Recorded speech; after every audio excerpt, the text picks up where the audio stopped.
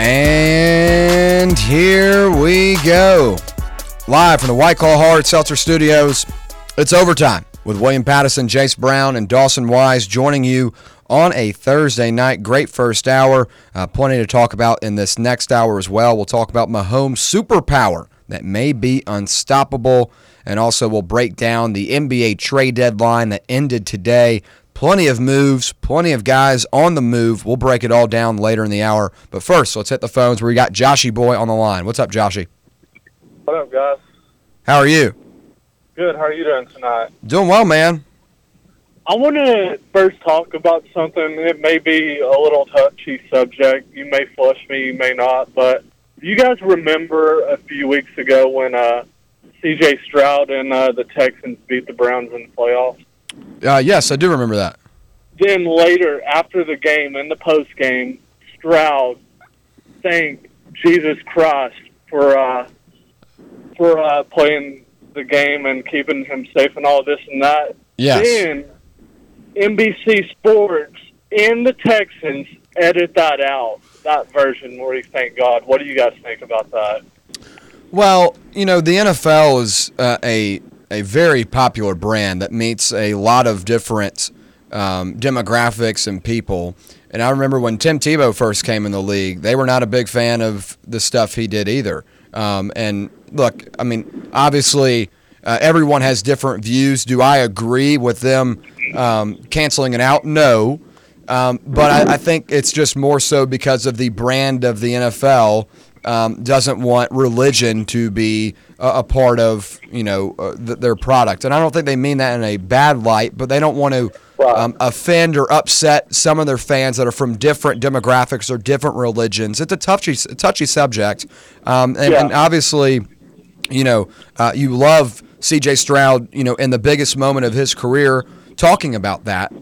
But from a business perspective, I think they want to leave religion entirely out of it. True. Yeah, I agree with that, guys. And what do you guys think about the game yesterday? Great first half from the Vols, but a little shaky second half from them in the last 5 minutes. Yeah, you know, put up 50 points in the first half. Really strong start. You know, Jordan Gainey finished with a season-high 18. Really good stuff from him. Came out in that first half right out the gates with 10 points. Was shooting the jeans off of it. That's a way to get things going at home. Now, in that second half, things got a little bit tight, but I think something that Tennessee needs to work on and got a little bit of practice at last night is, all right, the other team goes on a run. How do you counter that? And they counted it really well. Ended up winning by 20 points despite LSU cutting it to, 8 at one point in that game. Yeah. So being able to counter a run, I think, is something Tennessee needs to continue to work on, and got a little bit of a practice run at it last night and succeeded. So overall, a good win. Tennessee, now in Joe Lunardi's eyes, has been moved up to a 1 seed. And one of the things we've harped on over the last couple of weeks is, look, college basketball is very competitive. There are going to be some teams that are top-tier teams that go down on the road. And then you've got to make sure you're handling business at home, and that's exactly what Tennessee did last night and now has a shot at a number 1 seed. And another thing, you guys, William, you've heard it before with Jake's show last year. What are the so-called barnstormers, what are they going to say if Rick does it this year, makes the Final Four? Would it be enough for them to get off of his back, or do you think they'd have to win the whole thing? Well, okay, I'll give you 2 answers here. The logical Tennessee fan would be very excited about getting to the Final Four, something Tennessee's never been able to do. Yeah. That is a great achievement, and Rick Barnes would deserve credit for that. Now, the other half of the fan base that has only a couple of brain cells rattling in their head will probably get mad about it that he didn't win the championship despite making it to the Final Four. There's always going to be people that are upset, no matter how and if Tennessee wins. If Tennessee were to win it all, they'd probably have a problem with how close the game was. You know, so there's always going to be something people are mad about, and that's just the reality of it. But I think making it to a Final Four would not only show that Rick Barnes can do it at multiple places, but also can do it at Tennessee, where this program was nowhere near where it is right now 10 years ago, and people forget that. People think that Tennessee's just been some great basketball team forever. Keep in mind, when Rick Barnes first got here, they were not even having winning seasons. They were 15 and 17. They weren't even sniffing the tournament. Exactly. And now you have a coach that consistently puts you in the running each season for an opportunity to win a national championship. And look, the tournament's a tournament. It's the luck of the draw. These games, you can go hot and cold for 5 minutes and blink your eyes and the game's over. You lose your opportunity. Just how it goes. A lot of good teams lose in the tournament. But if Rick Barnes is able to do it this year, at least make it to the Final Four, that's a lot for Tennessee to be proud about, and more than any coach in Tennessee's history can say. Now, is it Dawson or Chase? Are you guys a Titans fan, right? I'm not. I'm not either. I don't really have an allegiance to the NFL. Gotcha. Now, I don't know who interviewed T. Higgins, but he basically came out and said that he would like to play for the Titans. And with me being a Titans fan, that would be a really huge pickup if the Titans picked up T. Higgins. And it makes sense because his old offensive coordinator is now the Titans, Brian Callahan. Yeah, and he's from Oak Ridge. But I'll tell you something else, Joshy. There's another team in that same division that might have a run for him, too. Do you know who that is? Well, he played with two of the premier offensive players on that team, Trevor Lawrence and Etienne. And they've got some money available to go get a wide receiver, too. And he talked about the opportunity with playing with them as well.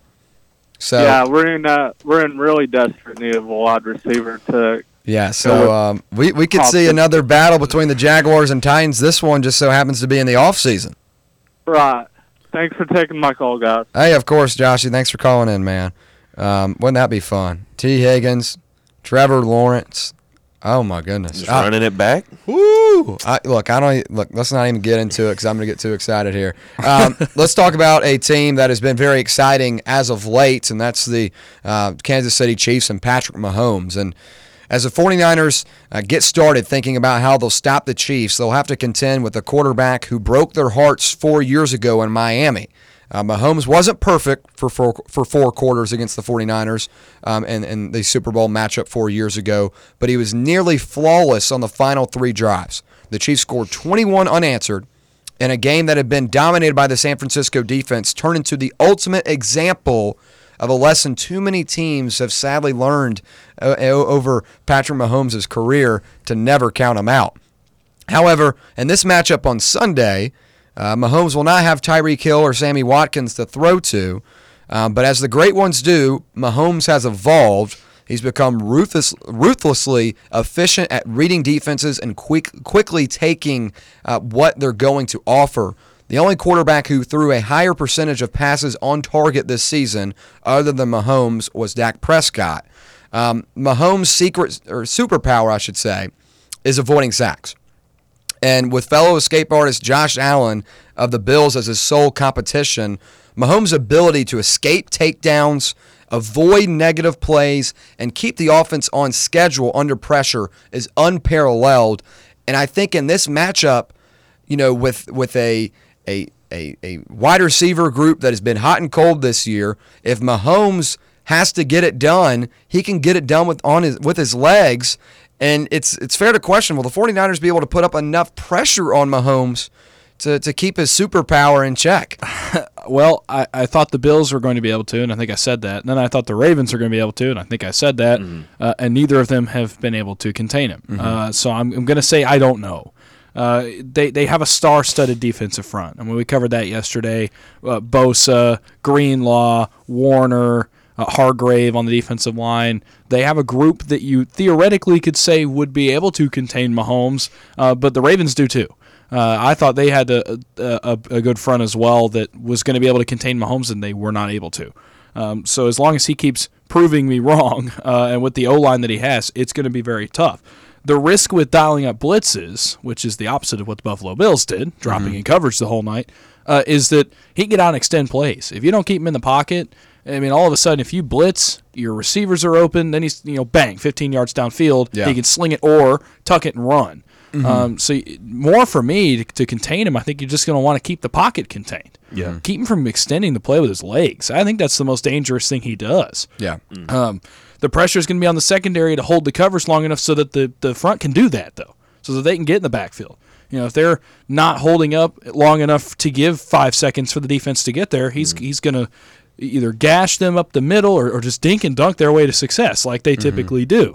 And we'll talk about the pressure rates inside of 2.5 seconds in a minute. Yeah. But that's the key. Keep him in the pocket, cover receivers long enough that you can get to him, and keep him from extending plays. Yeah, I mean, you definitely have the personnel to do it, like you said, but I mean, this is a really nice offensive line that the Chiefs have. They don't really give up pressures too much, and even when he is pressured, like you said, Mahomes finds a way to get it done. So I think the big thing here is set an edge and don't let him get around. You got to set a perimeter around that pocket. You got to collapse it from all sides, and even then, you still might see some Mahomes magic, kind of like we saw Brock Purdy do against the Lions, where he's just swaddled by two guys, somehow gets out of it, makes a great play. I think that can still be an option for Mahomes, but I mean, you really got to limit those opportunities for him. You just got to take him out of the game completely if you really want success against this offense. Now.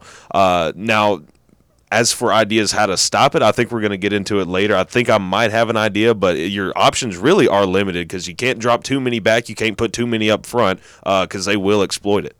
Yeah, there's a couple of facts I dug up earlier while preparing for this segment was Mahomes was pressured more than 71% of the time when he held the ball for more than 4 seconds, but he was just sacked on just 16.5% of those plays.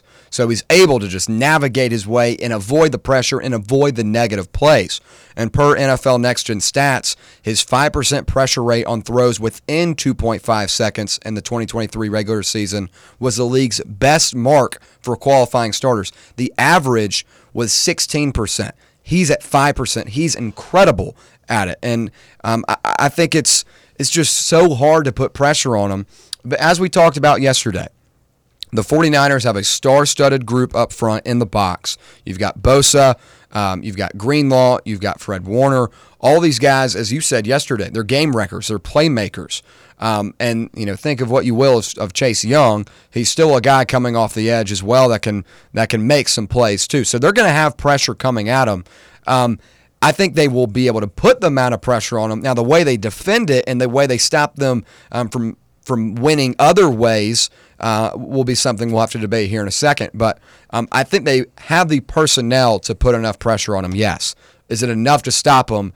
I don't know, and we'll try to figure out a way for them to do that. But Mahomes' instincts for when he wants to scramble is impeccable. He led the league with 14.7 EPA on scrambles this season. He tied for the league with 26 first downs on scrambles alongside Lamar Jackson, but Mahomes got there on 51 scramble attempts. Jackson needed 75. So you get Patrick Mahomes in space, he's running, and he's most likely getting 10 yards or a first down, whatever's on the line. And in a game like this, you better bet he's ducking his shoulder into a first down as well. Is Mahomes' ability to successfully scramble too much to guard, and it doesn't really matter how much pressure the 49ers give. I think it is, and I think that's why teams have just resorted to containing rather than we're gonna stop him, we're gonna lock him down. You just have to contain, mitigate. Do what you can, get stops when you can. It's not often against Mahomes, but do it when you can. You could try to take away the scramble, sit back a little bit, but then all he's gonna do is roll out and throw it, and then bang, 15 yards downfield. You could try to take away the pass, and he's just gonna run 15 yards downfield. His legs are his X factor, 100%. It's what makes him as dominant as he is because you have to respect that ability. Yeah. And it makes your coverage basically susceptible to it at all times. If you play zone and sit back, he's going to hit you with either the short route or he's going to run, and he's going to take what you give him. If you play man, he's able to either hit his weapons, which have gotten better, by the way, a lot better over the past several weeks, or again, run. And blitzing either way, if he gets out of the pocket, all of a sudden now you've got 7 guys up past the line of scrimmage. You're outnumbered in the secondary. He can either run or he can throw it to one of his weapons. So you're basically you can't find a way to stop it. You just have to find a way to mitigate it. Yeah, it's kind of like crossing your fingers when that stuff kind of happens. It's everything goes your way, but I mean this guy has been known to do things that we haven't seen before in football. So that's something to take into account. Now, as for scrambling too much to guard, it kind of feels that way. It almost feels that way just because he's so good at it. It kind of feels like it's something that these teams aren't really factoring in that he can do. It's just the way that he can get out of these horrible situations and make plays is something that we haven't seen before. So, and like you said, Dawson, you bring up that Ravens defense not being able to do it when they've got all their pieces and they were flying around for most of the year, and their inability to contain him. That's something to knock on as well. So I mean, if you're going to slow this thing down at all, you've got to buy into it. Now you might take some hits in other areas of that defense, but I mean, this is something that should be looked at heavily. That I don't really think has been looked at very heavily. Yeah, I think that his ability is so hard to defend, and so many teams have a problem with it, but it's almost an extension of the run game as well. There can be design situations where you just send the receivers down the field and open up to where you give Mahomes a one-on-one opportunity if they're in man or in a spy, and most of the times or not, he's able to win those matchups. And he just has such a great pocket awareness, and I think that's one of the best things about him. And since his rookie year, he's continued to get better and better at it. Does a great job reading the pressure, knowing when the pocket is collapsing, knows when to step up too. He's a big dude. He's able to avoid sacks on his own, but I think reading the pressure and understanding when the pocket is collapsing, I think is his best thing. So then that allows him to find his way and find his routes on his run when he's trying to run out. And that makes it really hard for defenders to stay in front of because he gets out of these things. You think you have him covered, and you're like, oh, wait, well, he just ran 15 yards down the field. It's hard to guard, and I think it's, in a sense, almost too much to guard, and there are ways to stop it. I think what the Chiefs did, as we kind of segue in what the 49ers could do to defend it, I'll begin here.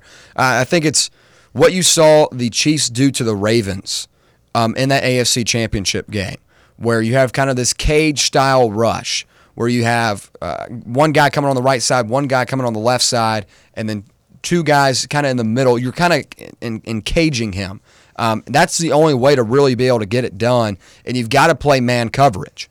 Now, for the 49ers, man coverage is scary. And the reason why the Chiefs were able to win that game against the Ravens is because they were able to win those one-on-one man-to-man matchups. So if the 49ers want to win the game, they've got to win those man-to-man matchups. Because I think their number one priority has got to be containing Mahomes. Put the pressure on him, make him get it out earlier than he wants to, put him off his record, and make him make the plays even harder. Rush him and make him make those quick reads. Lamar Jackson was incapable of doing it. I think Patrick Mahomes is better at reading defenses and better at making those quick decisions than Jackson is. But still, if you're putting pressure on him, making him make those decisions early, that gives the 49ers a lot better chance, in my opinion. You got to play man. You got to win a man-to-man coverage. Yeah, bottle up the run game is my first one. Don't let Pacheco or Edwards-Helaire get going. Don't make it where you have to respect their running backs. Bottle them up. Make sure that the only thing you have to focus on is Mahomes. So make sure that doesn't get going, or else it could be tough. Then you got to respect the run. Mahomes is able to make more plays. Second one for me is play good coverage. Take their top two weapons away. I mean, if anything, take away Rice, take away Kelsey, and go from there. We've seen the struggles that Valdez-Scantling has had this year, and I can't remember. I had the name Justin Watson. Justin Watson, yeah. He's not a Rashee Rice. He's not a Travis Kelsey. Take those top two guys away and make Mahomes go to other places. Now he did it against Buffalo with MVS a little bit. But make him rely on guys he's not used to relying on this year. But play good coverage, like you said, win those battles, but especially win those battles against Rice and Kelsey, and you may have some success. And the last one I have, put pressure on him. It's hard to make Mahomes uncomfortable, but do everything you can. You have game wreckers coming off the front seven for San Francisco that have the ability, even against an elite quarterback, to make a big play. If you can make one of those big plays, you could swing this game. If you make two, I think you really swing this game. So make him make a rare mistake, get into where you can make a big play, and that's going to come from just putting pressure on him, getting in the backfield, and trying to make him uncomfortable. Yeah, first, or the most prominent thing for me, like you just said, stop the run, which is something that San Francisco hasn't done this playoffs. I mean, No. I read something where they're averaging, or they're letting up an average of 5.6 yards per carry in these playoffs, which is not something that you'd really expect from this defense and this defensive front at that. So really key in on that. Don't let Pacheco and Edwards-Helaire take over this game and add another lane for that offense to run through. Now, for something as in like how you can stop it, I was reading up a little bit. You might just have to put 5 guys up front and let that be it for your pass rush. Keep 6 guys back, so you get numbers in the secondary, and you keep those weapons that he does have in check, and including the ones that haven't been so sure-handed this year. So being able to rush 5, keep him contained, get a lot of one-on-ones up front. I think that'll really set them up for success. But now beyond that, if that doesn't stop Mahomes, you're really getting to the bottom of the barrel. You just got to pick a lane that you want him to run with, and you got to run with it. It's going to be hard to defend Mahomes regardless of what they do. Yeah, exactly. But it sure will be interesting. Rev up your savings at Volunteer Auto Group, your one-stop destination for quality vehicles at an unbeatable price. Cruise through their vast selection of pre-owned cars, trucks, and SUVs. They've got flexible financing options that make it easy for you to drive home today. Volunteer Auto Group, where every deal's a winner. And make sure to go to check out The Drive tomorrow, live from Volunteer Auto Group from 3 to 6 p.m., 1501 Callahan Drive, online at volauto.com. When we come back, Sound like me yesterday. I know. Business. Yeah, when we come back, we'll talk about the NBA trade deadline today. Big day, a lot of moves. We'll break them all down right here on Overtime. Ever been the coach who realized the team's gear just wasn't up to par? Well, if I'm being honest, that was me. Just a downright irresponsible and plain bad coach. Then, SM Athletics changed the game. I want you to picture this. I walk into their store, a coach with a vision. SM Athletics didn't just see a coach. They saw a team's potential, and they delivered custom uniforms so striking. Our team's spirit soared. From cutting-edge apparel to top-notch equipment, SM Athletics transformed our presence. No more unreliable online orders or envying the other team's style. SM Athletics stands for quality, design, and on-time delivery every time. Coaches, elevate your team with SM Athletics. Call 865-966-3434 or visit smathletics.com. Get the best for your team, delivered right and on time. So, elevate your team's game by contacting SM Athletics today. Are you ready to flash that dazzling smile? Well, look no further than Knoxville Smiles. Our experienced team is here to give you the care and attention you deserve. From routine checkups and cleanings to advanced cosmetic treatments, we've got you covered.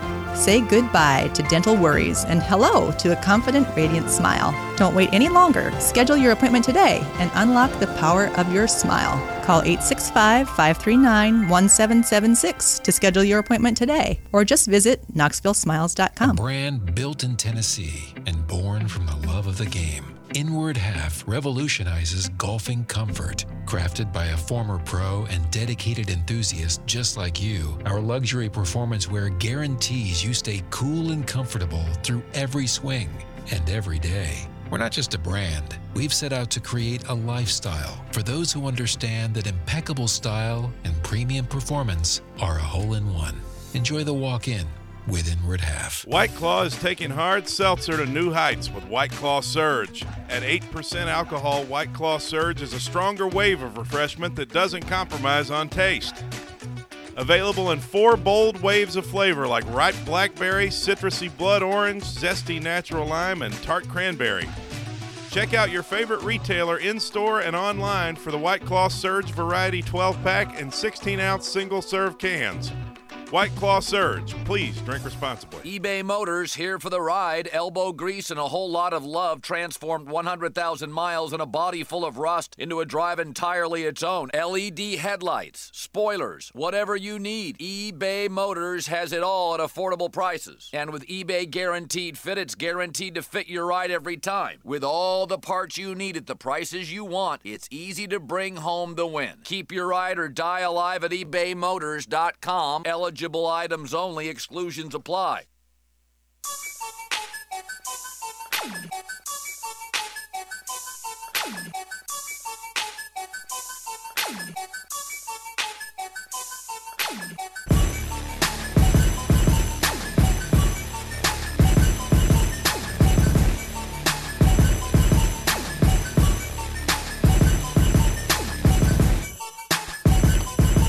Back here on Overtime on a Thursday night. Thank you so much for joining us. NBA trade deadline was today, ended at 3 p.m. Eastern Time, and this year's edition might be remembered more for what didn't happen in terms of moves that did not occur. Atlanta Hawks guard DeJounte Murray was a guy that we talked about a couple times last week, considered to be the top available player with Zach LaVine out for the season with a foot injury. He did not get traded. The Los Angeles Lakers, who just unveiled Kobe Bryant's first statue, three total. 3 of them, yeah. 3 total, by the way. 8, 24, and Gigi gets one as well, number 2. Yeah. Very cool touch for them on Kobe Bryant night in Los Angeles. But back to the other side of the Lakers. They're 9th in the Western Conference entering the day. They did not make a trade. The Warriors did not make a trade either. Thought about it, apparently. Yeah. So we saw a lot of teams not make trades. We saw a couple teams, however, make some really big trades. And I want to begin with the New York Knicks making a splash, acquiring Bojan Bogdanovic and Alec Burks. Alec Burks returns to the Knicks after a stint there earlier in his career. 2 double-digit scores, by the way, from the Pistons. And this is a trade that includes Quentin Grimes and Evan Fournier and a pick. Actually, we talked about this last week about how the Knicks needed to go get some bench depth, a couple of veteran guys, and they get just that. How big of a get was this for the Knicks? Oh, this is huge. I mean, this is like I said with the Knicks a minute ago, it makes them a scary team. I mean, they get guys that are going to be good rotation pieces in the playoffs when you get into a series that have been there before. They get rid of a couple of guys I know we talked about a little bit that you just weren't going to be using in Quentin Grimes and Fournier. Fournier's on the back end of his career. Grimes is just not going to be an option that a playoff team needs. Big splash. I definitely think they won the biggest of anybody today. Yeah. At least that's what it feels like to me. Yeah. Especially with their current, I guess you would say, injury report right now. I mean, Julius Randle's still out. Anunoby is now out for at least 3 weeks. Yeah, from, what'd you say, a surgery, was it? It's a minor procedure. Yeah, he's getting a loose bone fragment, some kind of surgery for that in his arm, I mean, still, that's some extended time out for 2 of their biggest guys, and getting a piece like Bogdanovic, who's putting up 20 points a game anyways, is huge in just their absence, not even rolling over into the playoffs just right now. And, I mean, they're sitting at 3rd, they're sitting at 4th in the Eastern Conference because they passed up the Sixers within the last week or so. So adding that depth just all around and the quality that they got out of that trade, it's really remarkable. I'm really happy for the Knicks here. Yeah, they were a team when we did who needs to make a trade at the deadline. The Knicks were one of mine. Yeah. And Bogdanovic was one of the guys I brought up as well. He's had his best 2-year scoring stint in the NBA in back-to-back seasons. Last year, a career high 21.6 a game on 42% shooting, and from the three-point line. This year, through 28 games, averaging 20.2 and shooting 42% from 3 again. So he's been consistent. He's 34 years old, but he's a guy that has a very high volume in Detroit, considering how bad they are. But he's a guy that's a valuable piece come playoff time. Absolutely. And especially with Joel Embiid missing an extended period of time, the Knicks have an opportunity now to climb up the standings. And the Cavs and Knicks are both trending in the right direction. So it'll be very interesting to see where they end up. Alex Burks is another guy as well. It's kind of funny. He played for the Knicks just last season. Yeah. Gets traded to the Detroit Pistons this summer, and now they're like, well, we kind of missed you. Well, let's bring you back in. So He's been averaging 12.6 this year, 43 appearances for the Pistons. Another 32-year-old veteran adds a valuable piece in a playoff run. And one of my biggest things when I talk about these trades is, look, I know the Kevin Durant trades and all the big name ones make the splash, make SportsCenter, dings on your, X, Twitter, Bleacher Report, the little app notification. It's great. But I think the most important trades are the ones that add valuable pieces to your long-term rotation and long-term bench. And that's exactly what the Knicks did today. They're my biggest winners of the day, in my opinion. I think they needed to go out and make a move like that, and that's exactly what they did. Another team that made a trade that's a contender is the Oklahoma City Thunder. They bring in Gordon Hayward, and trade away a couple of younger assets. Trey Mann, who used to play at Florida, we saw him play in Knoxville a couple of times, and then some picks as well. Gordon Hayward, not the same player he once was, has battled so many injuries, but again, for a very young group in Oklahoma City, they're in need of a veteran and a guy that can play meaningful minutes in a playoff series. That's exactly what Gordon Hayward is, a guy that's been there before, has played in these big games. I really like the move. Yeah, I do too. I don't love giving away Trey Mann in this deal. For them, a very big upside on that kid. But getting a guy that's going to help a young team in a playoff series, this could help the Thunder win an extra series. I think getting a guy like this that can help the locker room understand. Okay, here's what's going to be different about the playoffs. And I think it just adds another piece to support that supporting cast. It's already been so good for them behind Shai Gilgeous-Alexander. Again, it makes them a really exciting team in a Western Conference that they're starting to trend the right way as well. Yeah, and then another one I want to talk about, P.J. Washington to the Mavericks. Mavericks we talked a little bit about as well. I was looking for them to get Kyle Kuzma, but they were in the market for a 4 that can defend multiple positions and can score at multiple levels. P.J. Washington does offer that for them. VFL Grant Williams is on the move, along with Seth Curry and a first-round pick to the Hornets. Hornets, in a sense here, I think are kind of unloading and taking in some poor contracts and unloading some guys that they don't think are going to re-sign long-term. For the Mavericks, I think this is a good move. Doesn't necessarily move the needle for me. There's still a lot of things I don't like about that group. But I think this was a nice move for them. P.J. Washington I like a lot. Hornets don't have anything to play for. Take on the Grant Williams contract. I will begin with a Tennessee-oriented question here. Is this a little bad to see from Grant Williams getting dumped off this early after signing an extension this summer? It's disappointing, but he was not fitting in that rotation. He did not have the production that they needed or that I'm sure he wanted. Just was not having the best season. But it is kind of cool to see him go to Charlotte. It is his hometown NBA franchise, so that's going to be cool. I'm sure he'll get a nice welcome in Charlotte when he gets to play for them for the first time. So it's cool. And now, again, another team that is young in Charlotte, he can help join that core. So I think it's a cool opportunity. Maybe not a team ready to win quite yet, but it's a cool opportunity for him. Yeah, very cool opportunity. It is kind of sad to see him starting to get a little bit passed around. I mean, this is going to be his third team since I guess you would say like June or July, whenever he got dealt to the Mavericks, and he's making a big chunk of money, and we saw what he could do up in Boston in a role where he wasn't really a primary scorer, but was big on defense, was very pesky against guys like Giannis Antetokounmpo and Kevin Durant. Those guys just did not like playing against him because he was just kind of pestering them for the most part. So, but it is a really cool story seeing him go back to Charlotte, get some hometown fans back in there. I think it'll be a cool opportunity for him. Now, going back to the Mavericks, they also got Daniel Gafford, a guy that we saw here play a couple times in the SEC coming out of Arkansas. Gafford has been rotting away in Washington for a couple of seasons now. He gets an opportunity to be a very big piece for that Mavericks team. They needed some interior defense, especially around the cup. Daniel Gafford gives you that. So, P.J. Washington, Daniel Gafford, I think it's a good day for the Mavericks. What do you say? Oh, yeah, I agree. We said they needed to make a couple of these moves just to get better and maybe not plateau. It felt like they plateaued. Yeah. This group just was not getting it done. They needed to make a change, shake things up. I think they do that. I don't love what they gave up in the deal for Washington. I don't like giving away Seth Curry. Yeah. I never like giving away first-round picks. I feel like a lot of teams maybe inflate that a little bit. I've seen my own sons do that a couple times, Sure. giving away 3 first-round picks in a trade.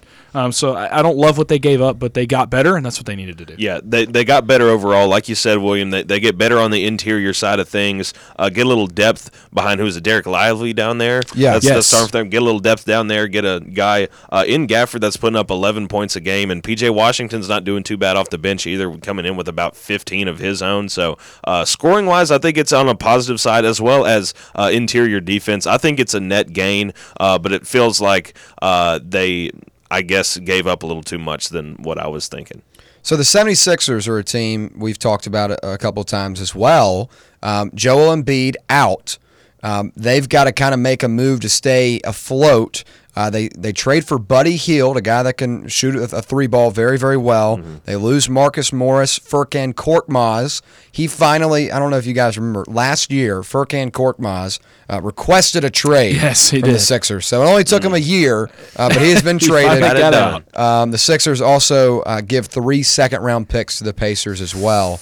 Big haul for Buddy Hield. They also bring in Cam Payne via a trade with Milwaukee. Pat Bev, right? Yes. So just before we get into that situation, though, Cam Payne, Buddy Hield, is that moving the needle right now for the Sixers? Look, it doesn't replace Joel Embiid. I thought they'd go try to get someone to play down low to replace him. They don't. I still do like the moves. Is it a big needle mover? Not really. I think Hield's a great shooter. He's going to give them some extra scoring alongside Tyrese Maxey. So I like that. When it comes to Cameron Payne, I know Cameron Payne very well. Got to see him in 2 different playoff runs. That's a guy that can come off the bench, kind of like Jordan Gainey, and get you a few threes. Mm-hmm. He can be a spark plug guy. He was a spark plug guy on that 2021 Suns team. Ended up making some shots that Suns fans still remember in that playoff run. So I like the moves. It does not move the needle in terms of replacing Embiid's production, but I think it makes them better. We said they had to make a move, and they did. It definitely helps short term. I mean, they're kind of.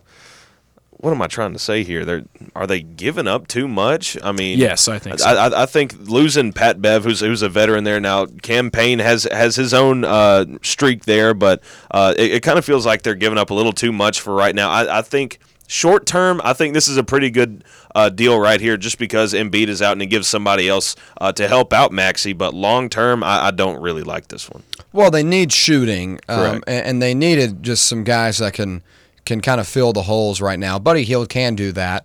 They also got rid of Daniel House, traded him to the Pistons. He's been since waived. Now, there are also a couple buyout opportunities that they wanted to look at as well. Spencer Dinwiddie got traded to the Raptors today. He was waived. I don't necessarily know if he's the right guy in Philadelphia, but just an example of guys that are out there that can come in temporarily and play and make a little bit of an impact. Another guy in that campaign deal, Patrick Beverley to the Bucks, and when we talked about Adrian Griffin and why he was fired, one of the reasons was because the Bucks feared they were losing their once very strong defense, top-tier defense, now towards the bottom of the league. A lot of that is in part to losing Drew Holiday, but you want to add some defense, you add Patrick Beverley. The fun wrinkle in this, however, is the two matched up I think it was in January, and Beverly and Damian Lillard went back and forth during the game, and it then rolled over to Twitter like NBA feuds usually do now. So it'll be very interesting to watch them share the court. Damian Lillard has already shared, though, that their personal differences will not let them won't let it get in the way of hunting for a championship, so that's good.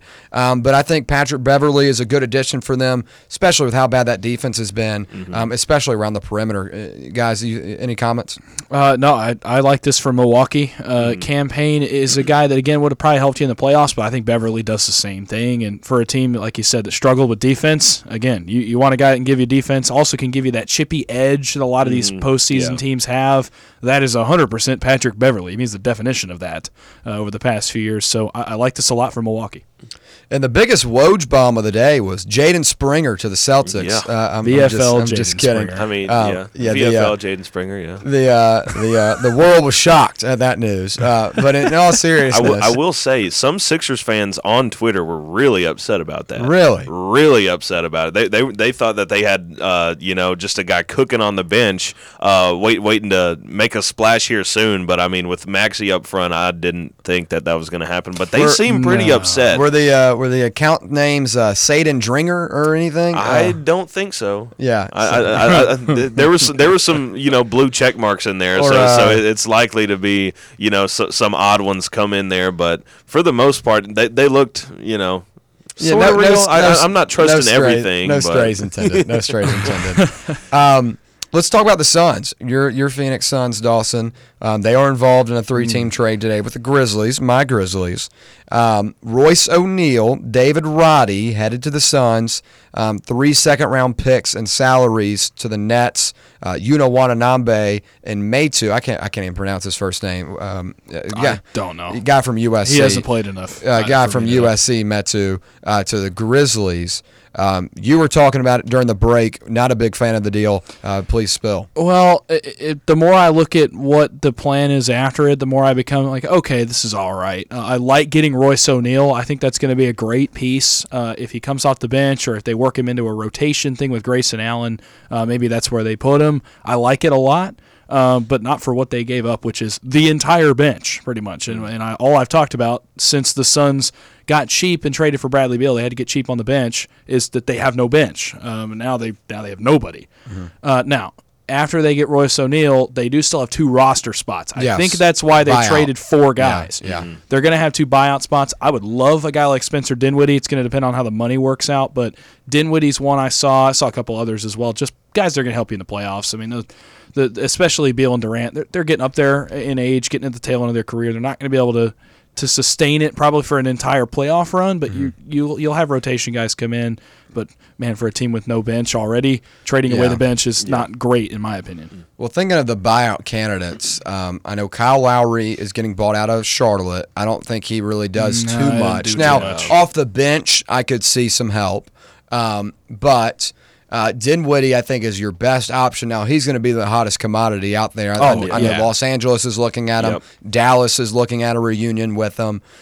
Pretty big fall from grace from him. How about that? I mean, going from a couple of years ago being one of the main starters for the Nets, now he's in the buyout market. Not even wanting to be on the Raptors. Yeah.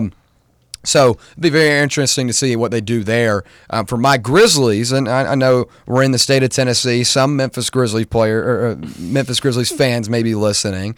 So I'll explain my take on what the Grizzlies have been doing.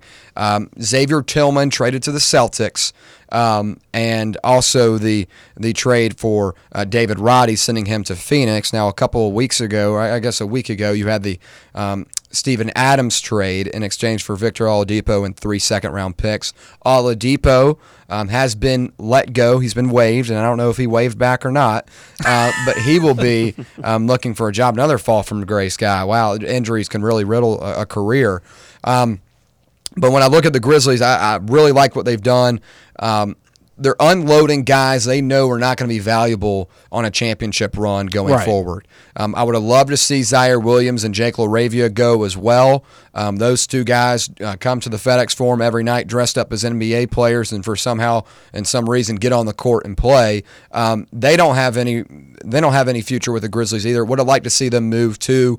Roddy just never got going. A guy at Colorado State that was had a really good collegiate career, never really fit in with the Grizzlies. Xavier Tillman expiring contract, I understand it. But the big picture is gearing up for the biggest summer the Grizzlies have had in a long time. You're getting rid of all these contracts and guys you're not going to have and don't want to be a part of a championship run, and now you've allowed yourself an opportunity to go sign guys in free agency, and more particularly sign a center in free agency that's going to move the needle going forward. Let's talk about the Lakers real quick. No deal from them today. They finish out their Grammy-induced road trip at 4-2. They're back over 500 for the first time, or 2 games over 500, I should say, for the first time since December 28th. They've looked better.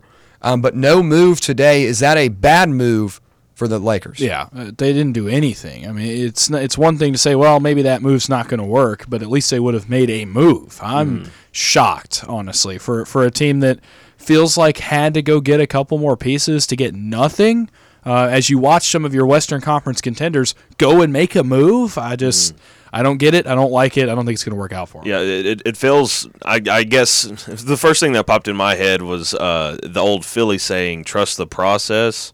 But, I mean, I'm not sure if I'm one to do so. I mean, you were thinking, with the ups and downs of D'Angelo Russell, maybe shelling him out for some other pieces that could come in and fill in. If not, just making a big splash, getting a guy that's in a win-now mode into DeJounte Murray. But neither of them happened. So, I mean, we're still playing all right now.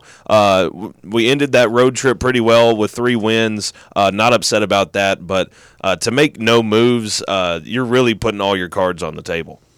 I think it's hard to replicate what they did last year. I mean, last year was really just incredible. I mean, they were a team below 500 with Russell Westbrook as their one of their main shooters on the team for some reason.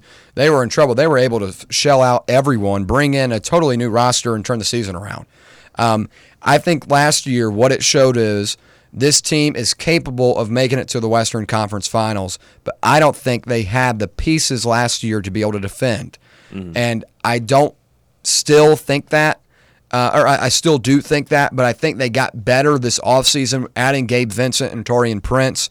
Those guys can defend multiple positions as well, and Gabe Vincent last year was great in the finals and in the playoffs. However, the problem is they cannot stay healthy.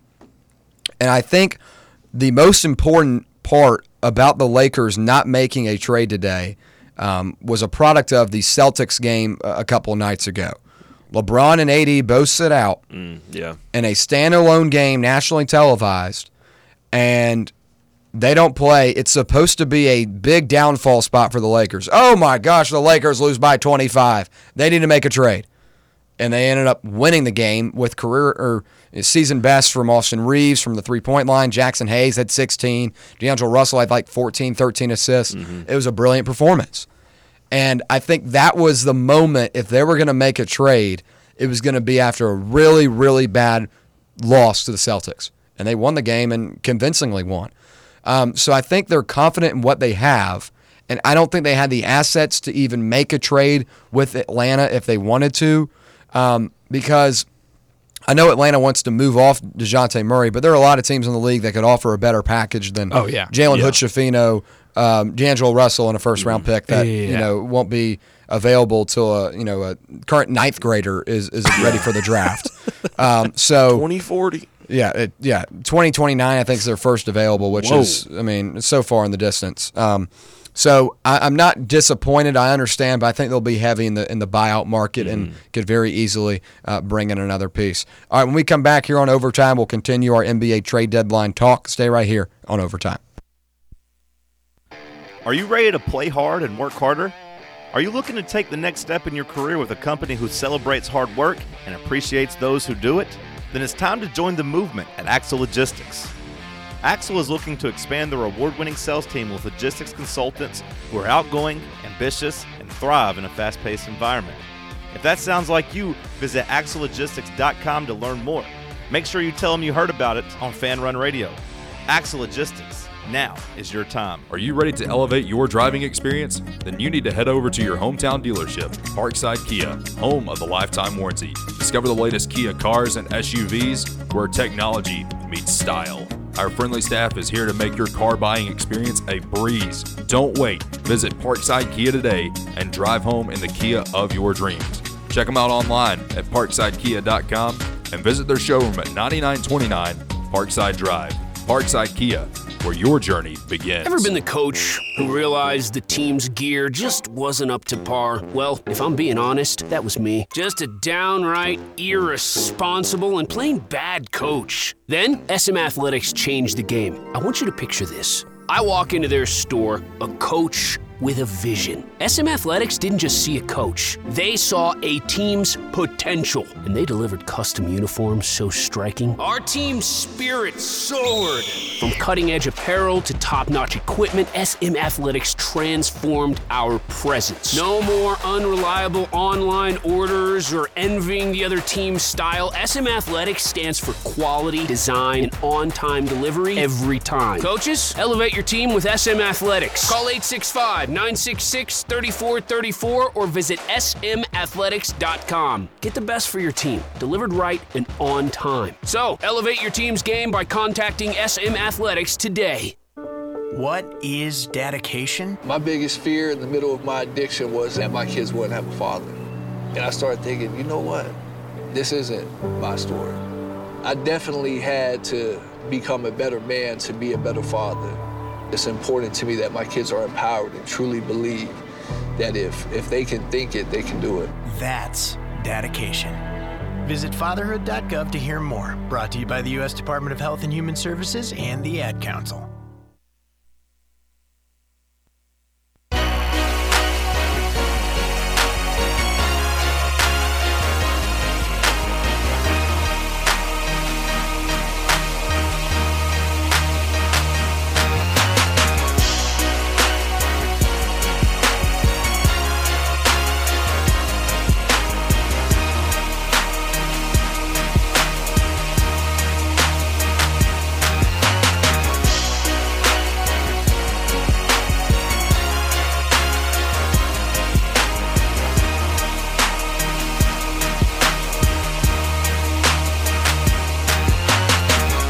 Back here on Overtime, rounding out a great Thursday night episode, great conversation about the NBA trade deadline. The phones are hot right now, and we got TR on the line. What's up, TR?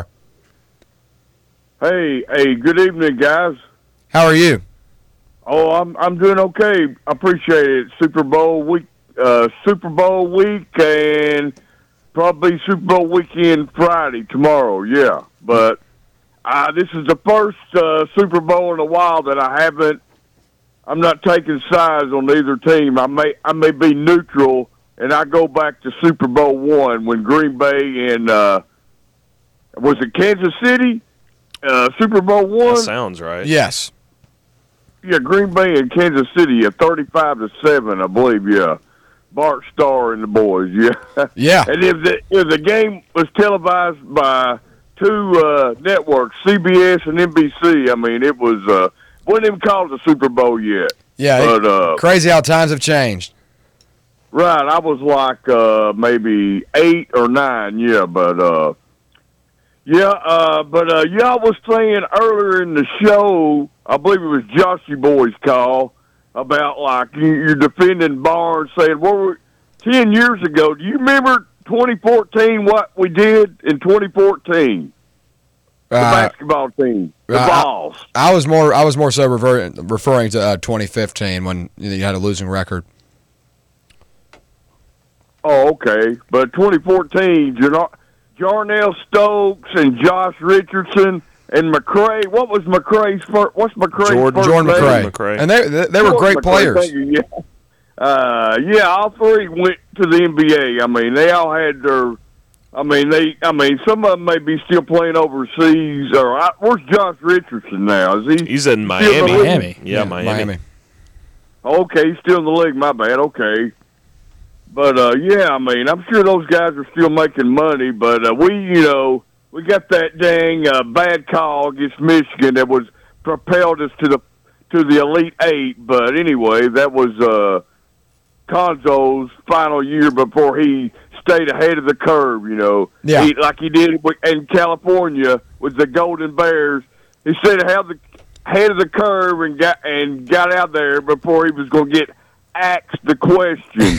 But look, man, I like the team, Barnes' team, but I don't like Barnes. I don't know about him, man. He will not wear the color orange. Can you name me another coach? I'm not asking him every game to put some orange on. It's Kentucky last year when we featured Euros here in Thompson Bowling. You know, he went off for like 17 points, but we still got beat. But that's the only game the coaching staff wore orange, man. I don't believe they've worn orange yet this year. I could be mistaken, but I do not believe it's either smoky gray, black, or that white with a speck of orange on it. I mean, if you want to be here, put some orange on, at least every other week. You tell me another coach in the NCAA basketball that does not represent their school colors, periodically. This guy, he never puts orange on. He goes to practice every day with solid black on. I'm over that bull crap.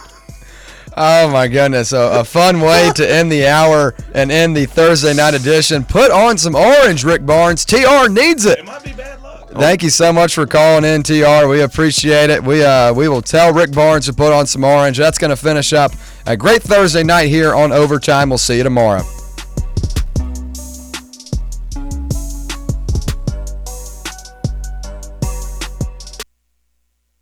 Are you in need of a smile makeover? Hi, I'm Dr. Michael Costa at Knoxville Smiles, and if you're ready to improve your smile, replace teeth that are missing, make your dentures tighter, add implants,